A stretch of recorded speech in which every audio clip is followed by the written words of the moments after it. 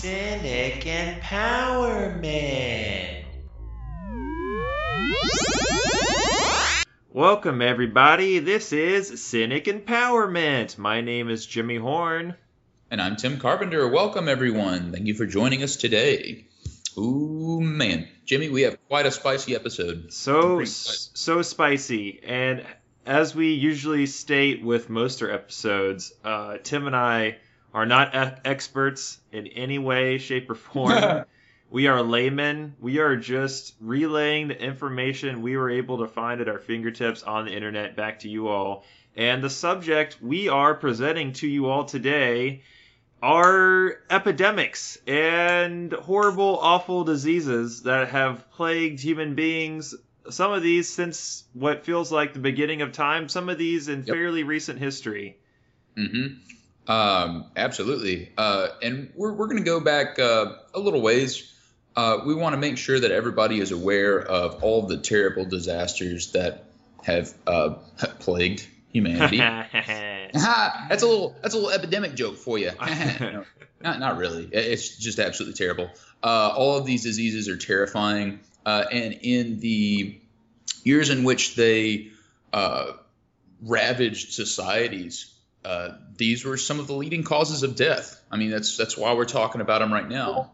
In fact, I think that might be a good way to start off. What are the leading causes of death in the modern world? Let's see. It depends on where you live. If you are fortunate to live in a first world country where you live for a long period of time, your scary diseases, causes of death are going to be things like heart disease, cancer, these kinds of illnesses that take a long time of developing within your body, maybe not living diabetes, not living the most active, healthy lifestyles until your body just kind of gives up and stops working the way it's supposed to. Where if you're living in a third world country where you don't have the liberty to be living these unsustainable Western diets of sugar and carbs and stuff like that, you're going to die from, unfortunately, a lot of preventable diseases. Even things such as diarrhea can be extremely deadly to young children if they're not equipped with appropriate sanitized drinking water. Yes, absolutely. Now, heart disease is the leading cause of death in both high and middle and low income countries. So that's something worth noting. And stroke is number 2, also the same in both countries. I'm getting a lot of my information from WebMD, so everybody take that with a grain of salt. Like Jimmy said earlier in the episode, we're not experts. So everything that you hear here, don't go and, bet your medical degree on it or whatever. But after that point, after heart disease and stroke, the list changes quite a bit. Because then you go from lung cancer in high-income countries, and I don't want to make any allusions to any prolific industries that have been highly successful in the past, 50 years or so. But I would say that cigarettes and tobacco use probably has a lot to do with those high death counts from lung cancer. If you're looking at low and middle income countries, lower respiratory infections, AIDS, and newborn conditions are going to be your next most prolific killers. So these are things that in some instances are treatable. Now, HIV and AIDS is one of those that is not necessarily I think that you can suppress some of the symptoms, but of course it's not curable. Right. It's kind of a situation, from what I understand, from what I was reading, is where HIV is, if you catch it early on and you start seeking treatment, you can postpone HIV from becoming AIDS. And so the distinction there is HIV is, it stands for human immunodeficiency virus, where it's going to have a negative effect on your cells in your body, where it begins to take them over and make them not behaving the way they're supposed to. but with medication and other treatments, you can prevent that from becoming AIDS, which stands for acquired immune deficiency syndrome, where this basically completely destroys your immune system and makes you susceptible to things such as the common cold and other what we consider mundane illnesses become extremely deadly to an individual who is suffering from AIDS. Yeah. In fact, the majority of people that die from AIDS don't necessarily die from AIDS itself. They die from something like pneumonia or other infections that the body is not able to fend off because, all of the body's police have just been crushed by this terrible virus. And that is also one of the more recent epidemics that has surfaced in the 1980s. Yes. Has infected somewhere, upwards of 60 million people and has caused somewhere around 30 million deaths. So it's definitely hurt a lot of people. And something of note, it's going to affect people in sub-Saharan Africa more so than many other areas in the world. Do you know why exactly that might be, Jimmy? Well, sub-Saharan Africa is an extremely impoverished place in the world, so they don't have the infrastructure and things that are needed to prevent these diseases.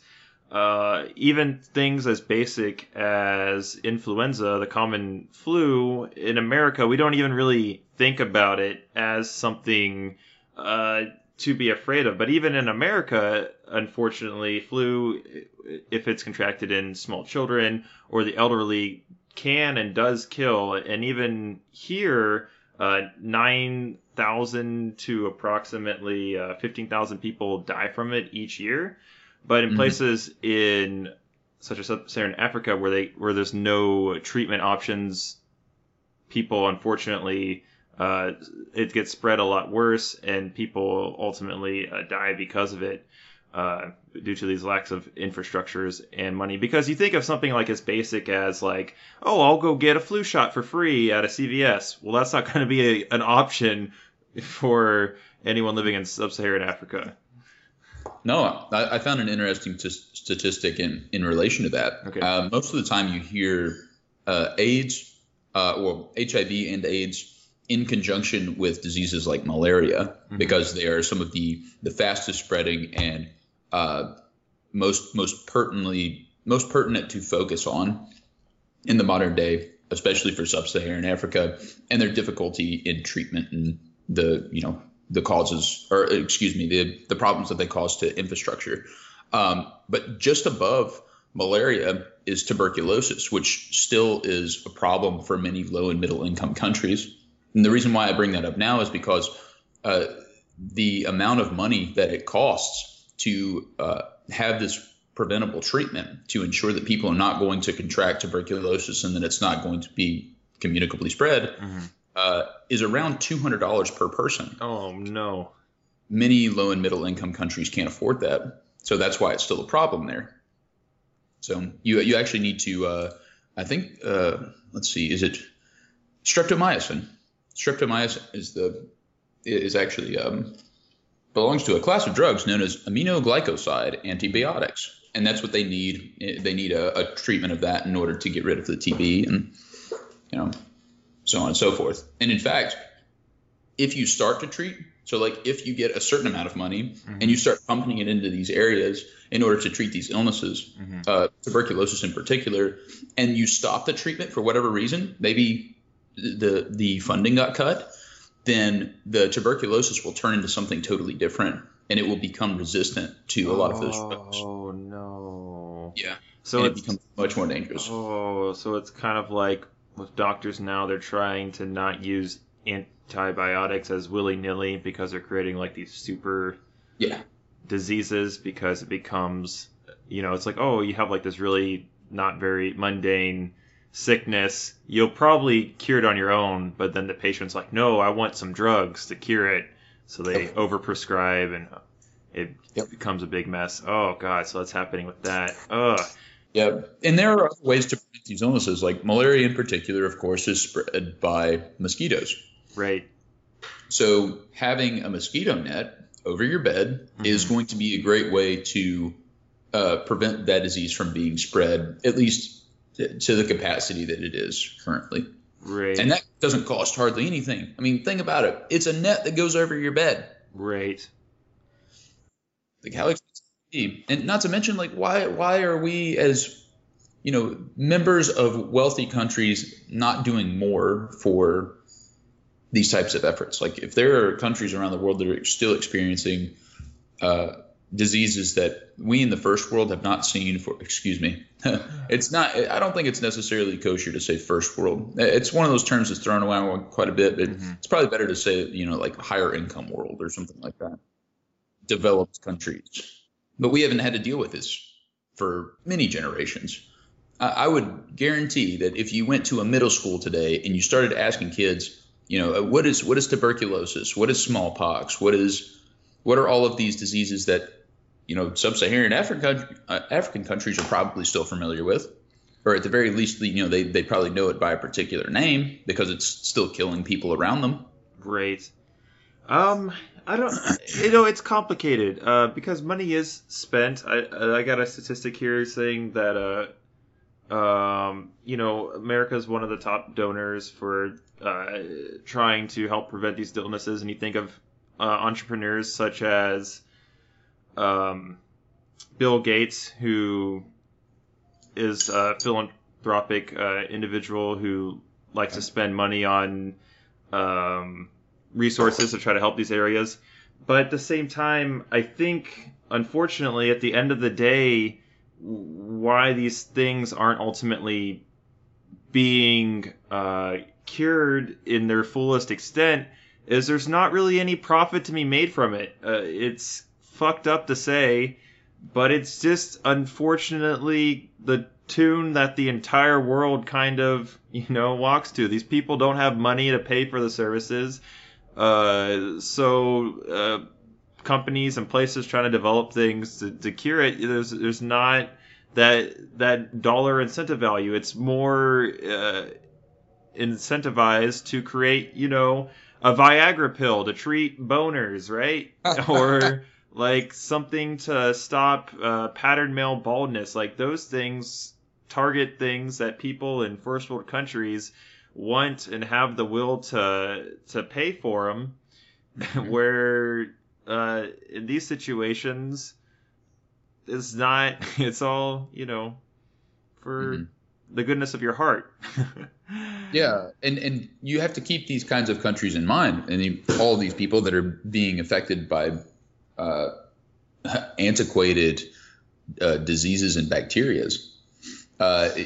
Because all it takes in order for these people to continue to die or for this disease to continue spreading is just to put that out of your mind, pretend that it's not a problem anymore, and bada bing, bada boom, you're not going to see these people. You're not going to know when they die. You're not going to know if, their families are losing loved ones left and right due to this, unforeseen circumstance that's just, happening to come out of nowhere and sometimes has the worst symptoms that you can imagine. Like if you look at the symptoms for any of these, and we'll go into more detail in these later because we're going to be talking about some of the terrible things that can happen to the human body in general.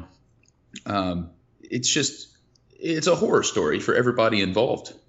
Whatever. I digress. It's just bad. It's bad stuff, Jimmy. Very bad. Yeah.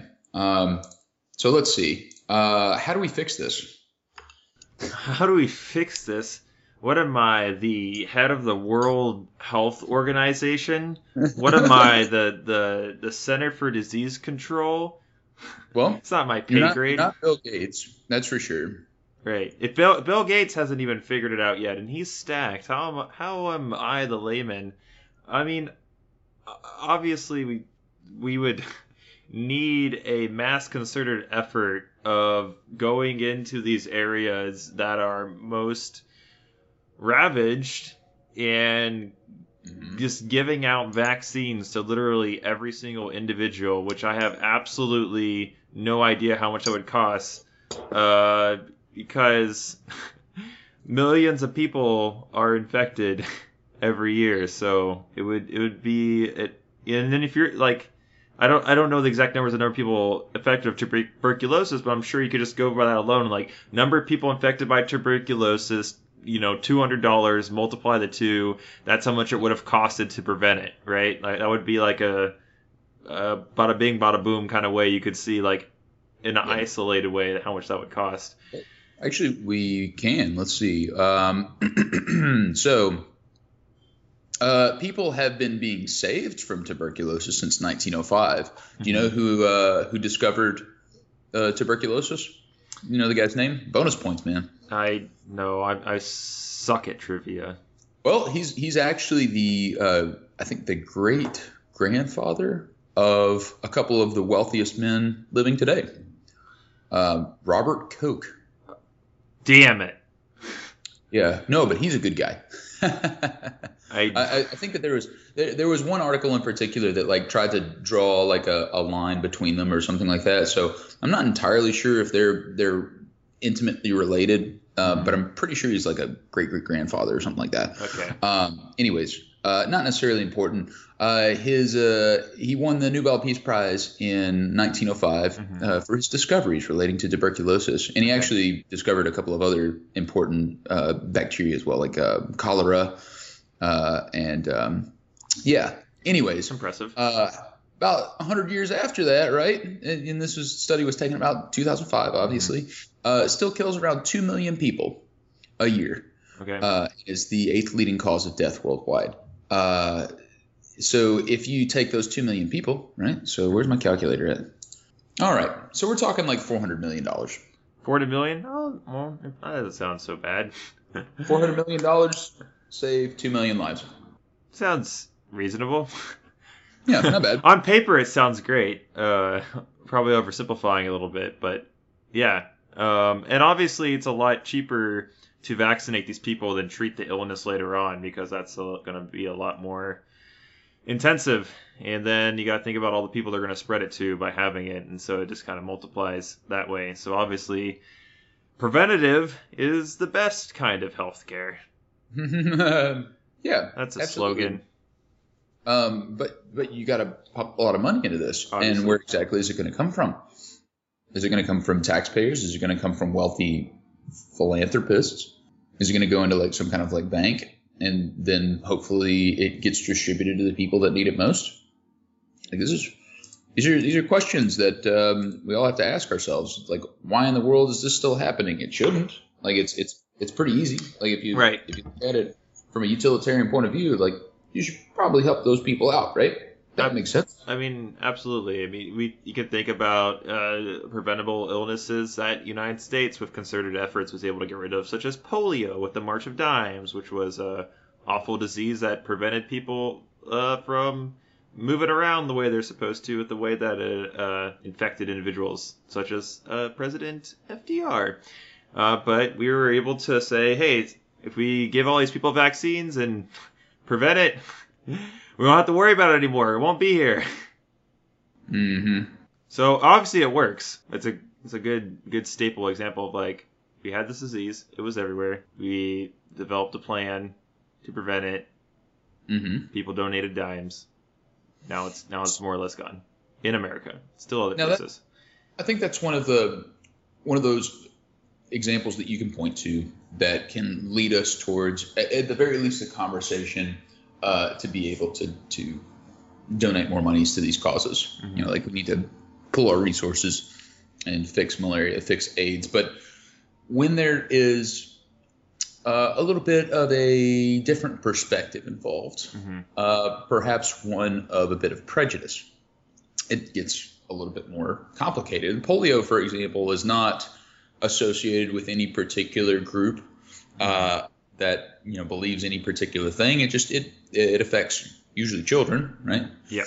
And it does so somewhat randomly. I think it does so in higher numbers in lower income areas. But once again, preventative illness.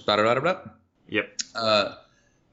AIDS in particular is one of those that has had a tumultuous history, right. Throughout the 1980s and early 2000s and so on and so forth, because of it seemingly targeting a very particular group of people. Absolutely. Specifically gay community, and then also African American community in the United States. So it was so taboo that the president of the United States, I can't remember who was the president at the time. I think it might have been multiple presidents. Didn't even want to acknowledge that it existed. Didn't even want to like acknowledge that it was a thing. As if like just like speaking its name would like, I don't know, make them pro-gay or something. It's kind of, it's insanity, really. Yeah. Well, if you're talking about 1980 in particular, it's Jimmy Carter. Nah, Jimmy Carter's cool. It probably wasn't him. I don't know. Well, he might not have been. He might not have brought it up. I don't know. I have no idea. Well, a little bit less cool. The guy that came directly after Jimmy Carter was Ronald Reagan. Yeah. I think I'm thinking about Reagan. Because probably in the early '80s, they probably didn't even understand what it was still at that point. And then once they did have a concerted understanding of what it was, Reagan is probably like, nope. Ain't gonna talk about it. Ain't gonna acknowledge it. Not a thing. We're not gonna allocate resources for it. They called it gay plague. Yeah. There's probably a lot of people at the time too. They're like, "Good riddance. Thank God." Yep. About time. There are some sects of religious communities, and I'm not saying that this represents religious communities as a whole. And there are a lot of Christian communities in particular that denounce the thought that God is punishing a certain group for not obeying laws. Yeah. But I have heard, reference. I mean, there's a certain, logical approach similar to the story of Sodom and Gomorrah. Are you familiar with Sodom and Gomorrah in the Bible, Jimmy? Yeah. Well, to put it bluntly for all of our listeners, God just destroyed an area because they weren't doing what he wanted them to do. And that's pretty much it. It's pretty much all of it. It's also where we get the term sodomy from. So, take that. Coincidence? I think not. Just kidding. Yeah. So some people, even in the modern day, believe that HIV and AIDS are God's judgment, and that they are taking people out as a result of them disobeying his laws.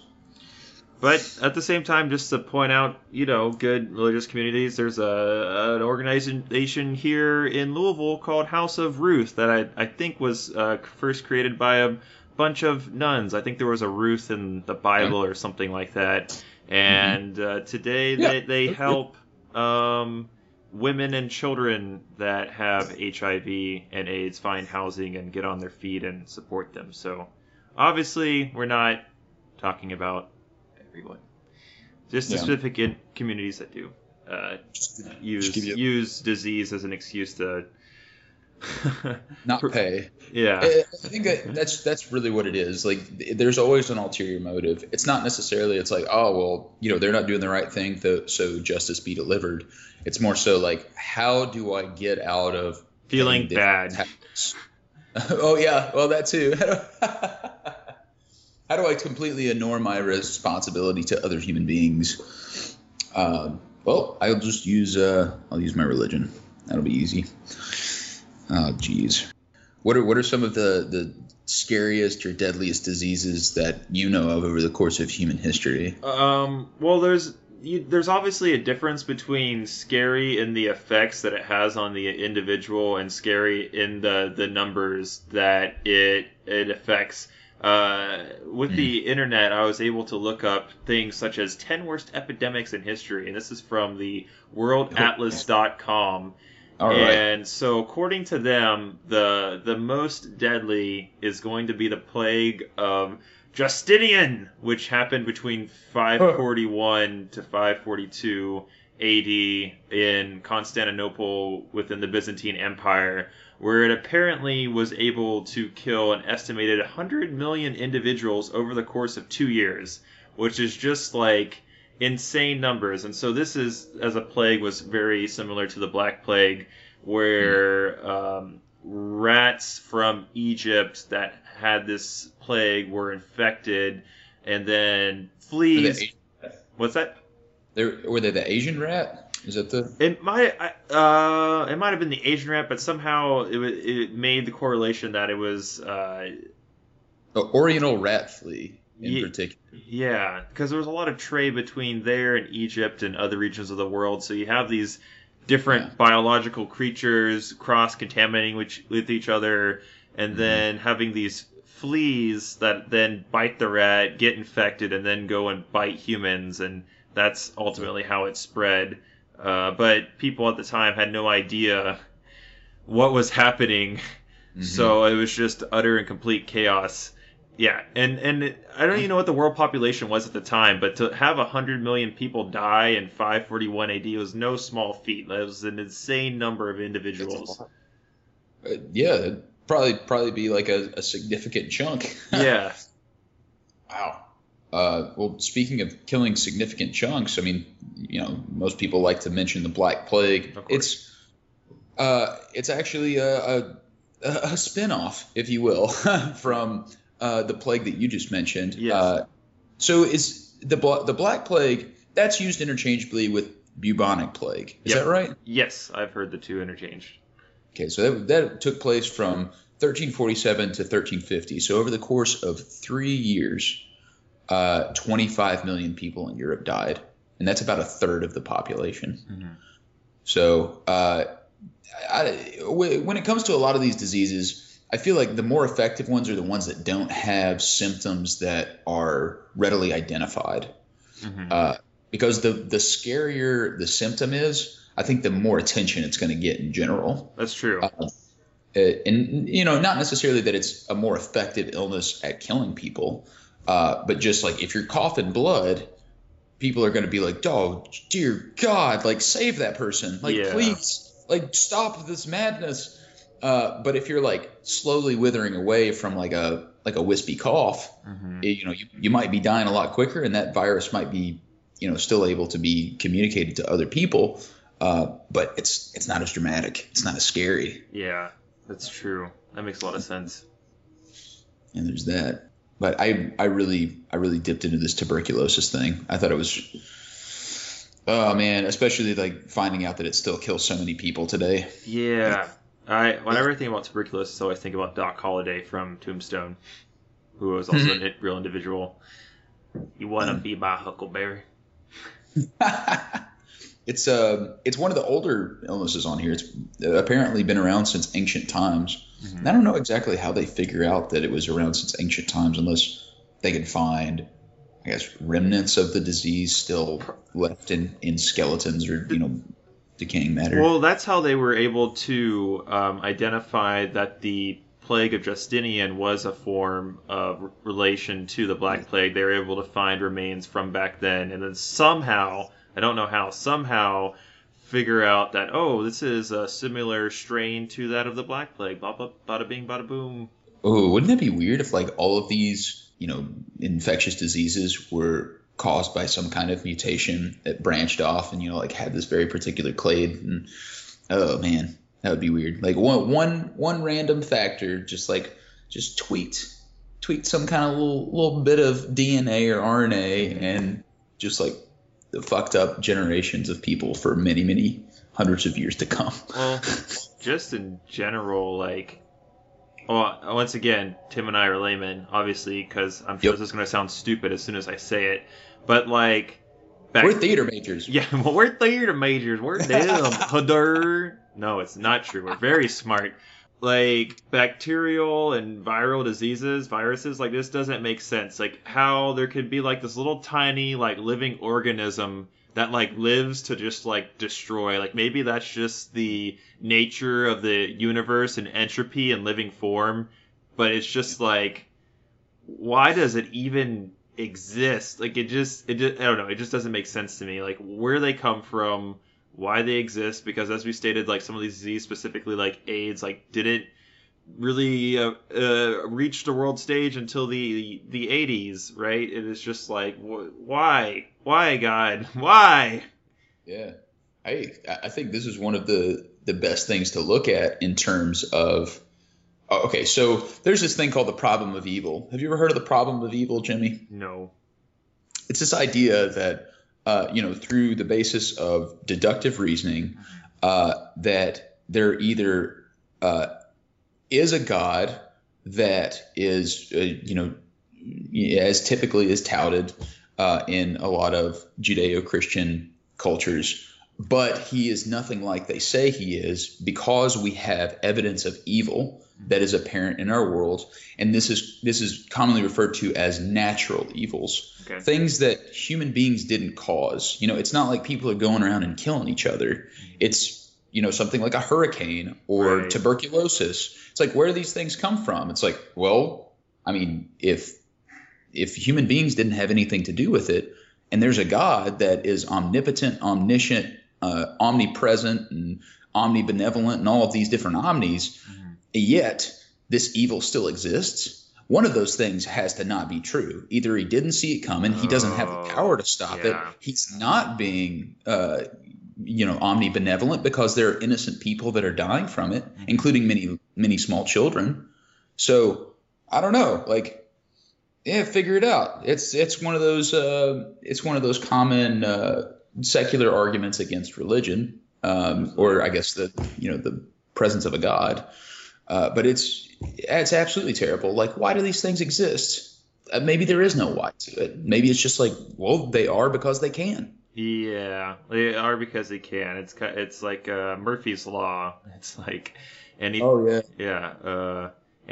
that bad that can happen will happen. And I mean, I guess that's true. You have a long enough timeline, all possibilities will ultimately reach their conclusions and manifest. But Like extensively drug-resistant tuberculosis, which is a type. Is that what we're? Yeah. Extensively drug-resistant tuberculosis. Is that common? I don't know how common it actually is. It says it's the true scale is unknown. So there are around 40,000 cases a year. And as of 2008, 49 countries had confirmed cases of XDR-TB, which kind of sounds like a four-wheeler brand. XDR. XDR-TB, off-road fury. Oh God. It's Sorry. It's so much. I can't because it just sounds so much like a shitty four-wheeler. It's fascinating. I think. So in terms of like some of these being just absolutely horrifying, they're and I know I'm focusing on tuberculosis a little bit here, but it's just because it was one of those that was said to have had so much of an effect on our culture, and not to mention certain writers. Edgar Allan Poe, for example, was thought to carry latent tuberculosis, which is a thing where you just walking around, you can transmit it to people, but you don't die from it. Oh, because didn't a bunch of his loved ones die from tuberculosis? Yep. And it's thought that he was a carrier and he was killing off his family members by carrying it around to him. That's so sad. It's like the bad form of Midas touch, right? You just you don't get anything gold, you just get reap death and destruction. I thought the point of that story was that the Midas touch was bad, Jimmy. Yeah, but you get gold stuff, dude. But everything you touch is gonna be that. Tim. It's the story of like the pitfalls of miserly behavior. Yeah, but his isn't even miserly behavior. It's just like everything you touch dies and decays. Like, I agree they're both bad, but if your choice was like touch your cat, turn it into gold, or touch your cat and it starts coughing up blood, I think the choice is obvious. Oh man. Yep. Coughing up blood. That's definitely worse than golden cat. Yeah. But okay, it is okay. You're right. For my analogy was shitty though. I'll own up to it. Oh no, I think it was pretty great. I sometimes want to turn my cat into gold. I think that would be pretty great. I love my cat, but it's annoying sometimes. As cats are. It likes to wake me up at like 7 o'clock on the dot every day because it's hungry. I don't think it's hungry. Oh. Like, we feed it at night. Yeah, but that's 7 hours of not eating or whatever. Ugh. Cats are kind of nocturnal, aren't they? I don't know. Ours is kind of nocturnal. It stays up a little bit. Yeah. Are there any illnesses that cats carry specifically? Look it up. We need to know. This is what's really important. We're talking about the epidemics that have ruined and ravaged mankind since the beginning and still plague us today. But what we really needed to know are what cat-borne illnesses we should be worrying about. Oh man. So apparently there's a bunch. Oh, there's a lot.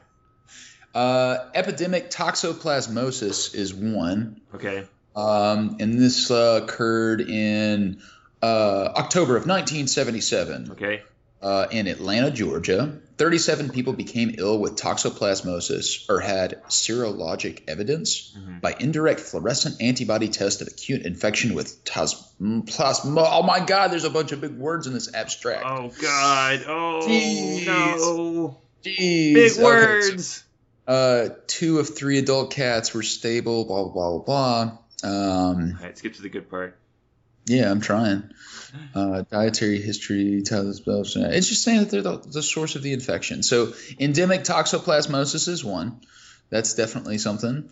And then you have zoonotic epidemic of sporotrichosis. These are just like scary sounding. I don't know if they're actually scary in practice, but Sporotrichosis. on paper it sounds like it would kill you in a video game. Oh, yeah. Without a doubt. They take you right out. Pacha. Actually, let's find out. Let's see. Sporotrichosis.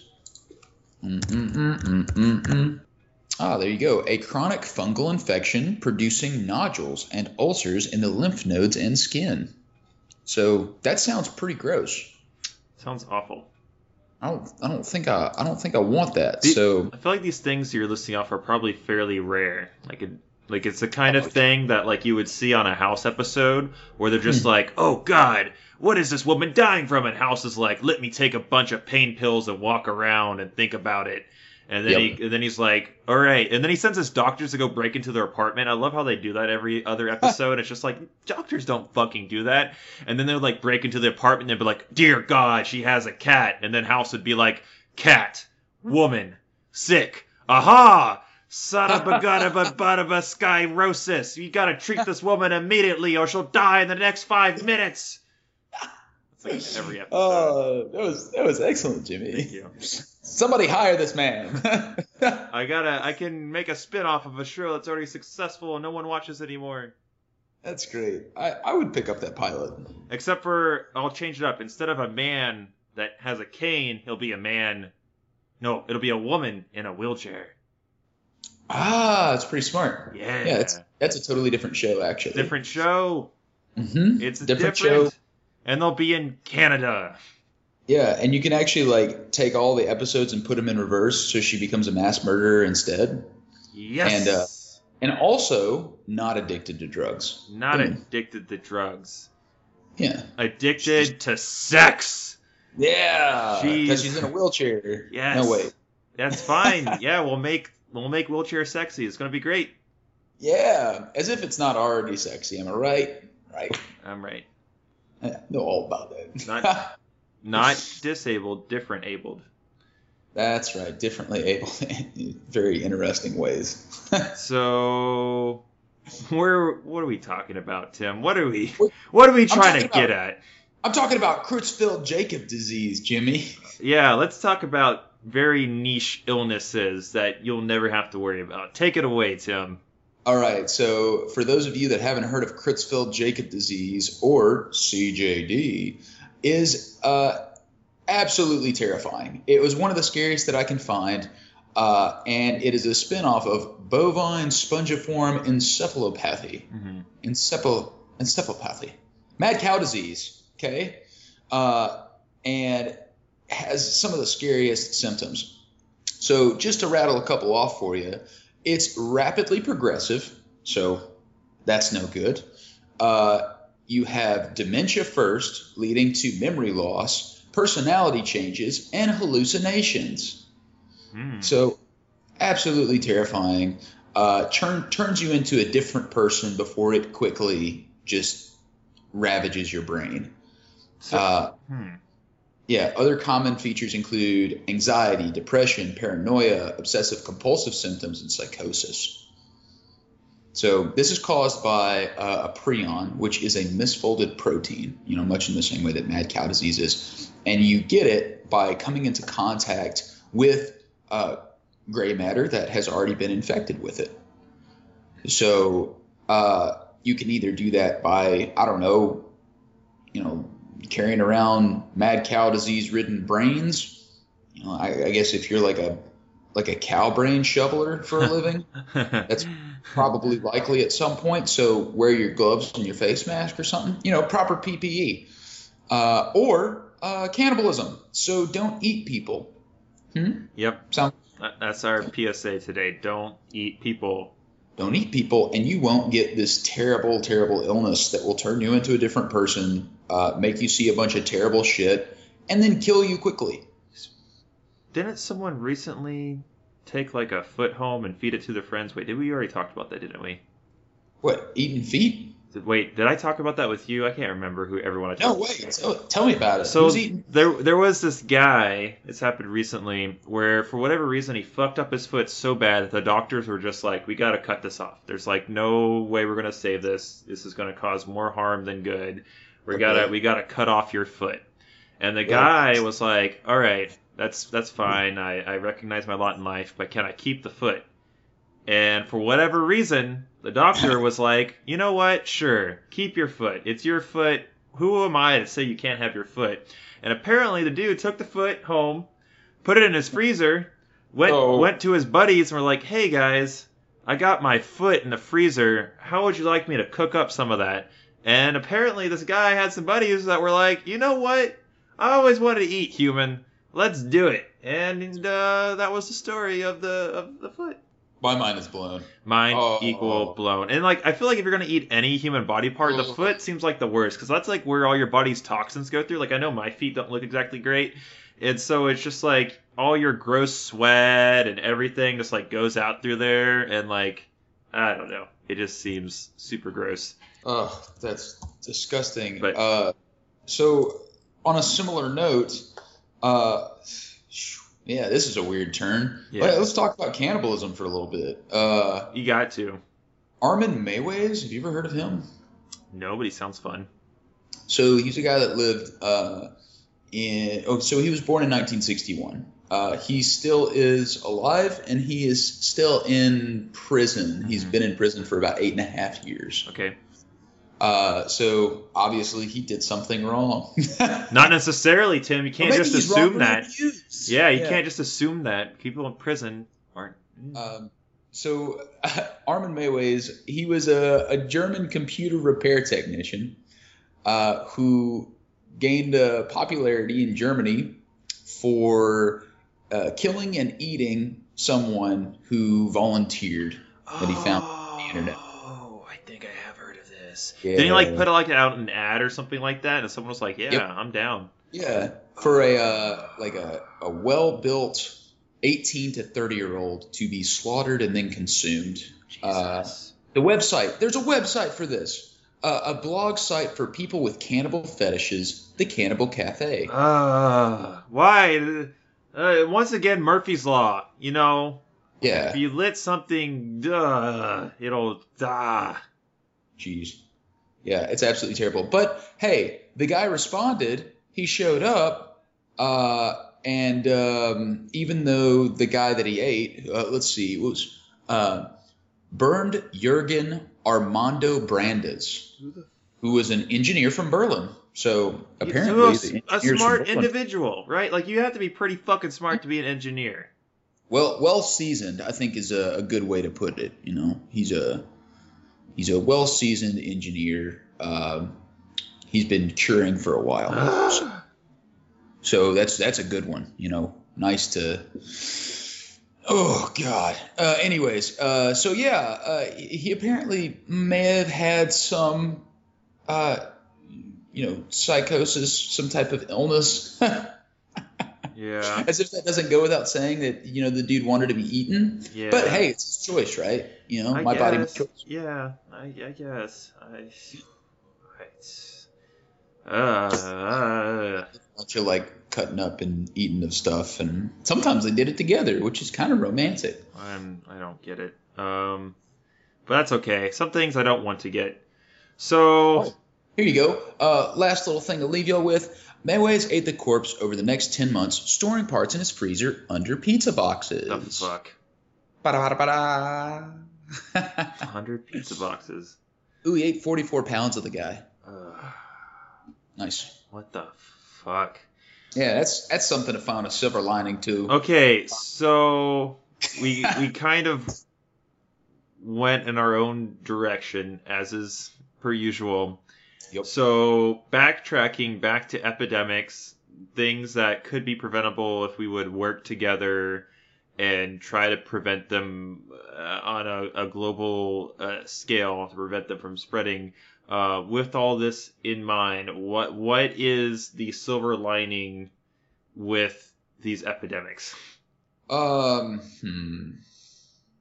So, in case everybody hasn't noticed out there, we do not consider what the silver linings are prior to asking each other that question. Right. Even though we ask it every episode and we know what we're going to talk about, You know it's coming. for whatever reason, we decide to wait right until we get asked by each Yeah. other. And It keeps it fresh. And I usually try to ask before Tim asks me, so that way I can just say riff off of what he already says. But You're like, yeah, I totally agree. so I had to jump the gun before he did. All right. So silver lining of epidemics or modern day diseases. I think that in situations in which we are successful, that being the key outcome, in the instances that we are able to prevent these diseases or overcome them, represents within humanity a certain spectacular ingenuity and progress that is something to be proud of. Right. For example, the Robert Koch guy I was talking about. If it wasn't for people like this and the work that people have developed from his discoveries, then a lot of these illnesses would still be a problem today. So we can point to people like that, and we can have something to aspire to in terms of those of you who happen to be in STEM careers, people who are working today on cures for HIV/AIDS, malaria, tuberculosis, all of these things that are still pertinent problems in our world today. The silver lining is human community, right? Like we can come together, we can overcome anything over a long enough time scale, and it might not be working out right now, but eventually we hope to get there. Yeah, right? No, that's a really good point. I think that's a good silver lining that we are constantly developing new ways to treat these illnesses, and there are a lot of great people out there that are doing a lot of the groundwork trying to help these individuals and communities that are suffering from it. And a lot of these diseases, their overall percentages of growth are going down over time. There's still way too many people dying from these illnesses, but it does seem that we are headed in the right direction, however slowly. Mm-hmm. Absolutely. So that's a good silver line. And as a side topic, it would encourage us to research, various bacteria, or look at microbiology in a different way, and that has its own benefits, not related to diseases. I happen to find myself in a field that relies very much on certain bacteria, and if that wasn't the case, if we didn't have that type of microbiology experience over the course of human history, my job would not exist. I would not do what I'm doing right now. You know what I mean? No, absolutely. That makes a lot of sense. It gives me a new way to think about things. Yep. Yeah. So before we head out, let's bring it back home. A little bit of a little personal time. Is there anything that's making you sad, Jimmy? Nah, dude. Everything is groovy. I love the summertime, so I'm just gonna put that out there. I think I like everything about summer. I like even just like sweating balls and being hot as shit, and I just like the ability to go outside and it not be too cold. So I've been a lot more physically active, which I think is super good for your mind and body and wherewithal. Anything that's making me sad is on a geopolitical level, and I don't even feel like talking about it. Yeah. But geopolitical, so like it's big stuff. well, Big. I mean, I feel like America is such a big player that anything happening within it or otherwise, all politics is global at this point. I feel like. Mm. Yeah. Well, yeah, there's going to be ripples across the globe. Mhm. Yeah. I think one thing that's making me sad in particular is Anthony Kennedy stepping down. That's Right, giving President Trump the power to choose who he wants to fill in that role is not the most exciting thing.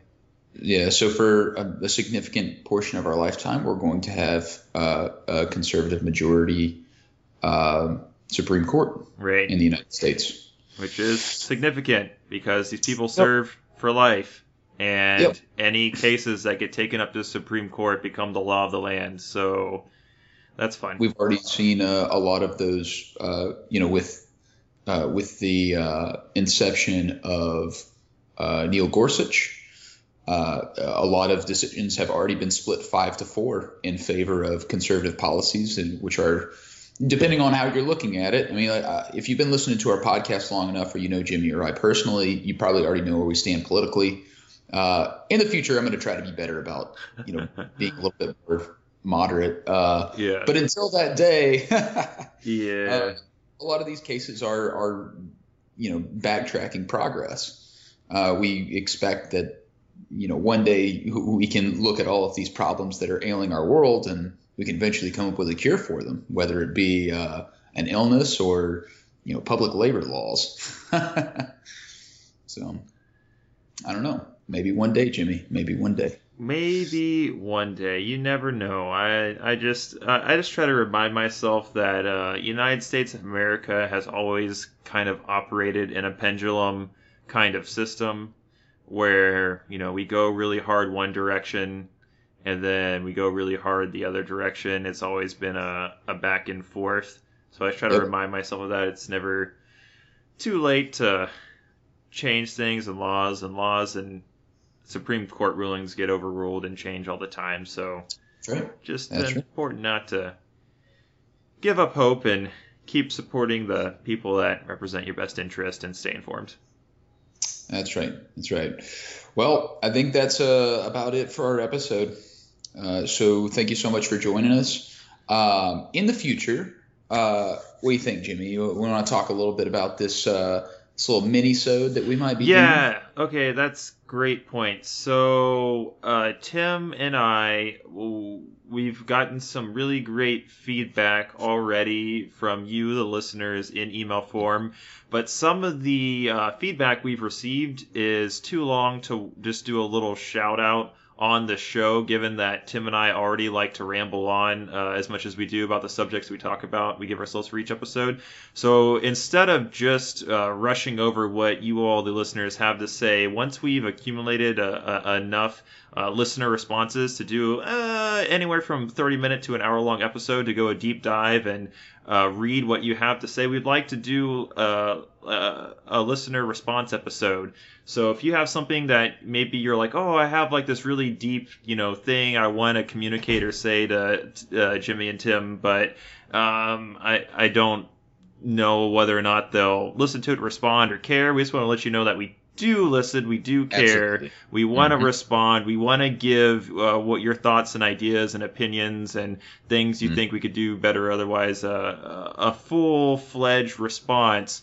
So be sure, if you have something you'd like to say, email us at cynicempowerment@gmail.com, or you can even send us a message on Facebook at our Facebook page, which is Cynic Empowerment, and we would love to hear what you have to say and reflect on it.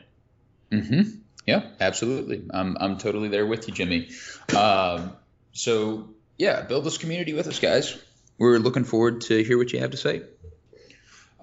Where else can you find us? Did we already mention mention on Facebook? You can message us there. Yep. You can message us, of course, on the email that Jimmy just gave you. Yep. Yeah, look forward to that mini-sode. Yeah. We are. So I think that's it, everybody. Thank you so much for joining us today, and try and do your best and keep your head up. Yeah, keep your head up, everybody. Bye bye.